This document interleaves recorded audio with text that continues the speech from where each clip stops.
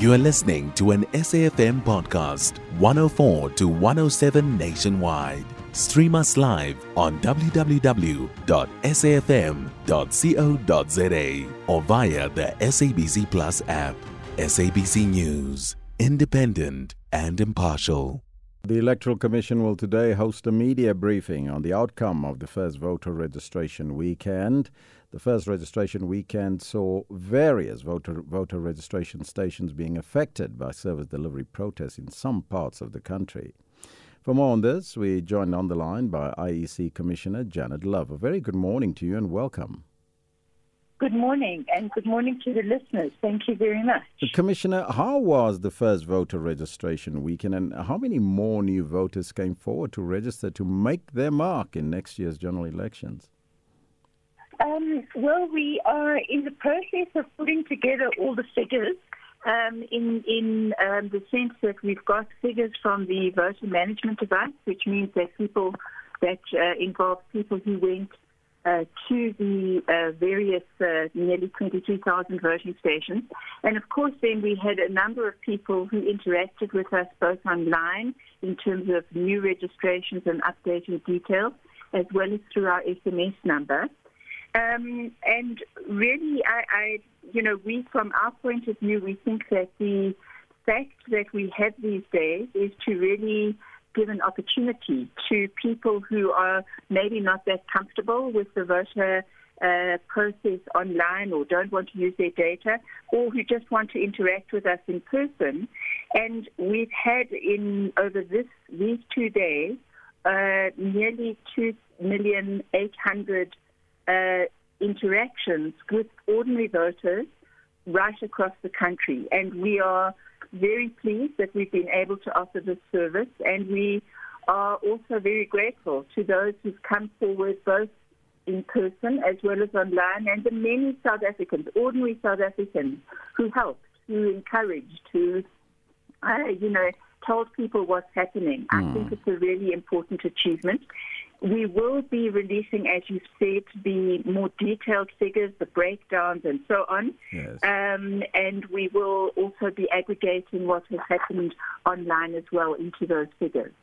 That's all great because it's a million new voters coming on board, but there were some technical glitches. And I want to read you what Gareth Jonkers on our Facebook page says. He says, I was stuck on the second and third step of the process of checking if my details were still correct, and the address and search button is not working. What do you say to Gareth Jonkers?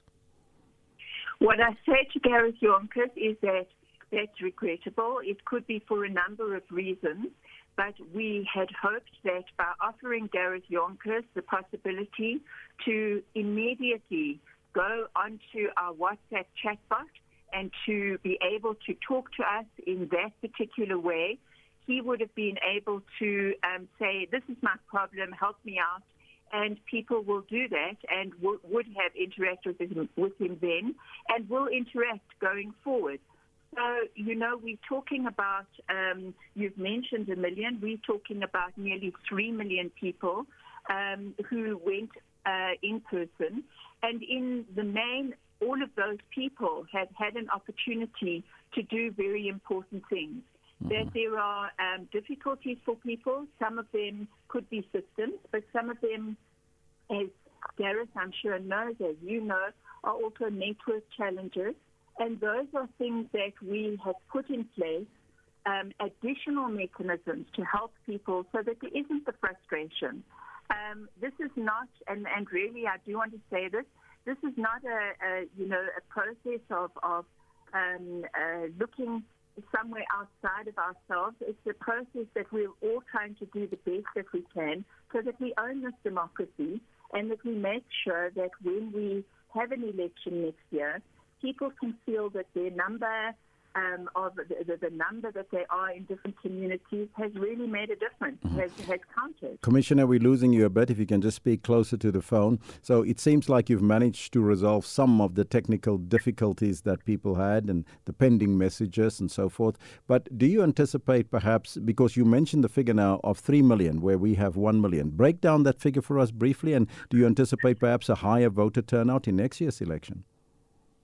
We are certainly hoping so. So what I was saying, and I'll give you the exact figure, we had 2,787,399 interactions on our voter management device. Mm-hmm. That means 2.7 plus million people went to our voting stations. Mm-hmm. In addition to that, we had many people, I don't yet have the final figures, additional people who interacted with us online. The figure of 1 million, on Saturday, the first day of voting, we did release some figures, and those figures were just over 1 million. It might be those that you are thinking about, but yesterday people again turned out in their numbers. So the second day we saw even more response than the first day of voter registration. We still want to quiz you on the employment, but let's leave it for now. Commissioner, I thank you so much for coming on board. We'll wait for the outcome of the media briefing. That was the IEC Commissioner, Janet Love. For more on this, we joined on the line by Professor Dirk Kotze, who is the Professor of Political Science at Unisa. Professor, very good morning to you and welcome. Good morning. Thank you very much.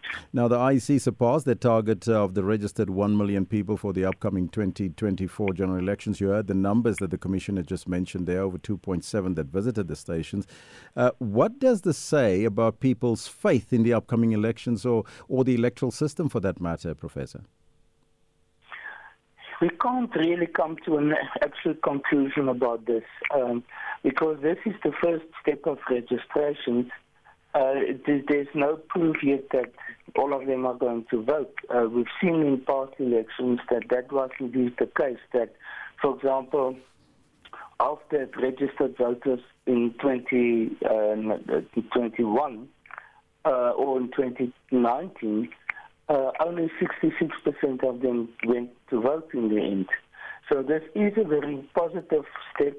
The step of registrations, because there was lots of concerns about it in the past now, that the number of registered eligible voters has gone down. And that was really a very negative trend in our society.